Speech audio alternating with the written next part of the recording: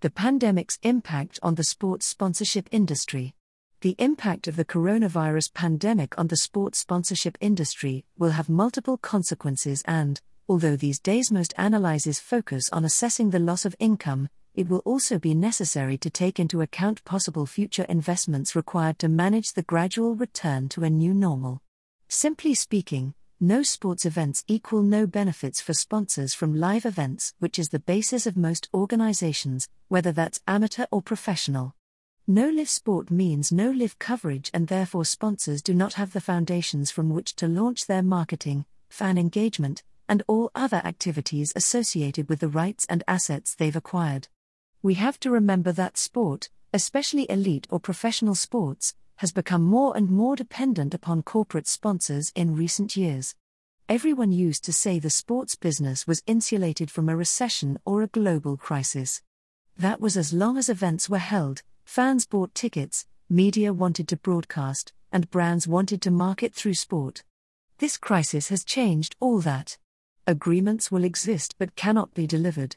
Even if a sports event is postponed, this may no longer be of the same value to the sponsors or indeed the venue, athletes, fans, and many other stakeholders. Discussions will need to take place based on clauses in the contract, force majeure, and goodwill. This means taking a look at the provisions in the agreement which will generally be covered in the force majeure clause. In many cases, this clause will not tell the rights holders and sponsors what to do, but simply explain the consequences of not being able to correct the issue, in other words, a breach or non-performance, and how long the partner in breach will have to rectify the issue. The other aspect is the wider definition of force majeure and whether this includes a pandemic like the coronavirus. After a quick review of some of the contracts I prepared for sponsors, there is reference to an epidemic or natural disaster as well as many other things, but not specifically on the word pandemic. Sponsors and events or rights holders who have been in partnership for many years will not want to move too quickly. Strong relationships stand the test of time, and in many cases pulling the emergency brake and terminating an agreement is not in the best interest of either party. Dialogue and working out what can be done based on the time frame and the options will eventually lead to a revised partnership. This is still simplistic, but basically this is the starting point.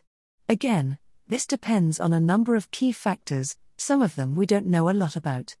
How long will the crisis last?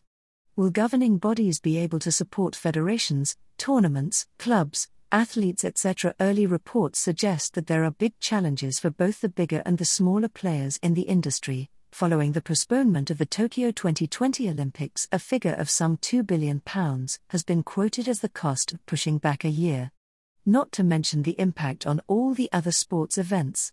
Even the German Football Association has estimated a loss of some €50 million, but the organization will remain solvent and be able to continue in business, and the list goes on. Cash and cash flow are king for many businesses, and sports organizations are no different. The question is how long they can survive if the key revenue streams slow down or dry up altogether, and nobody really knows at this point.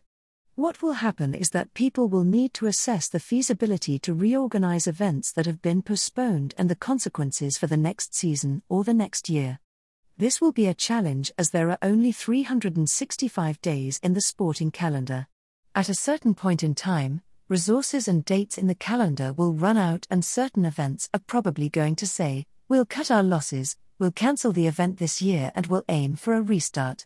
People will be forced to make choices, and to be honest, there will be some winners and there'll be some losers. No doubt, in these uncertain times there will be opportunities for some organizations to benefit more than others. The IOC, the International Olympic Committee, is a wealthy organization and has some partner agreements with companies. Others are less fortunate, and will probably have to release their rights or positions in the sports calendar to other parties who are able to deliver a tournament or an event at that particular moment in time. One of the challenges in modern sports business is the relationships and agreements that have grown over a long period of time and in some ways have prevented change or new events gaining entry into the market. Perhaps some of the governing bodies and rights holders will take a different view after this crisis, how to continue once the outbreak is under control and we can return to some normality. Bigger events or bigger tournaments tend to survive better than smaller ones. As mentioned previously, the Olympics has more reserves than most, but just because they're big does not mean that the impact is any smaller. Partly as a result of the 2008 financial crisis, Procter & Gamble did not extend its Olympic partnership beyond London 2012, but there were other business reasons as well. If the English Premier League football season is not completed, the football clubs are estimated to lose as much as £750 million, and the majority of that is coming from broadcast contracts that cannot be completed. But even if you look further down the food chain, suppliers and side events could suffer the most as they cannot simply recover the lost business. Even if there are more sports events in the second half of the year, assuming that we get the go-ahead to return to playing sport, many of the small businesses will not be able to take advantage as it would require hiring more people for a limited period of time before returning to the previous levels after the initial rush has passed. The whole chain, from sponsorship sales to event management and strategic advice, will be affected. Some agencies with the consultancy retainers might fare better than others, but it will be tough to survive without some reduction in size. For some sponsors, contracts will simply terminate and disappear. Perhaps those with only a one-year agreement will let the contract expire and then they'll wait and see what happens before making a new decision, but as we all know, many contracts in the sponsorship business run for 3 or 4 years for the established leagues, tournaments and major sports events. Personally, I'd be very surprised if the sponsors would terminate their contracts early from the prestige or the premium events. Termination effectively means loss of any future potential rights or benefits, and the chances of compensation are minimal to zero at the moment. Secondly, this opens up the position to other brands who might be in a position to take a risk and get on board, and after many years of building up a relationship, why would you want to give your competitors the opportunity to get on board and take away something that you've built up for such a long period of time? Most organizations, rights holders, federations are likely to consider make-up rights for their sponsors or the possibility to extend the agreement by a year or so to allow the full package of rights to be delivered.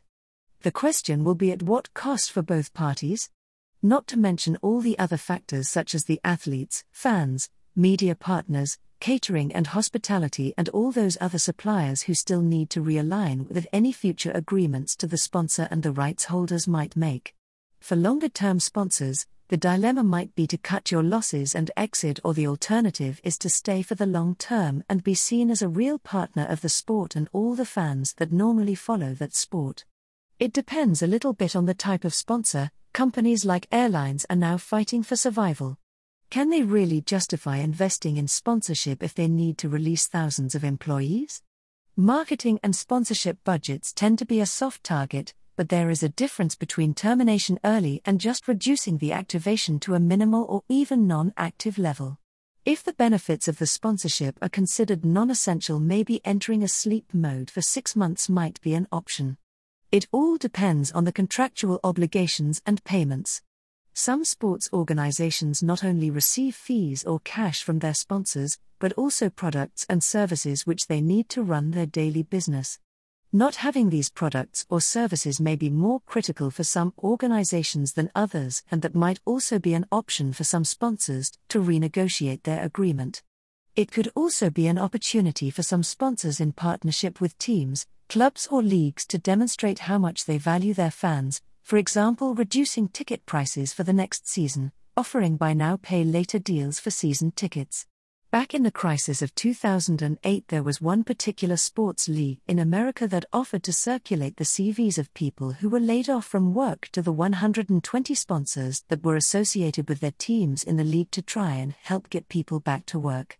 So out of a difficult time, sometimes you can also position yourself as a really valuable partner to help get business running again. Eventually, brands need to start marketing and they need to start selling. If sport is creative and can offer some practical solutions to get through the crisis or get out of the crisis, then this will help persuade sponsors to get more involved again. But whichever way you look at it, it's going to be a tough ride for everybody involved.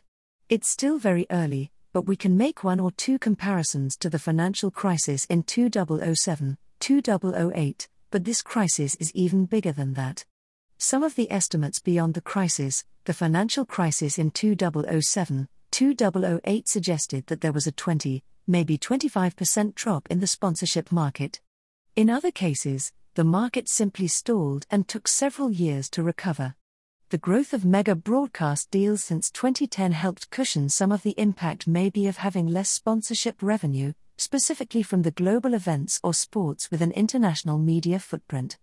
As we all know, the English Premier League has gone from strength to strength and now generates several £billion over a 3-year cycle, and as a result, many of those football clubs get some 70 or 80% of their income from their media deal and a lot less from their sponsorship.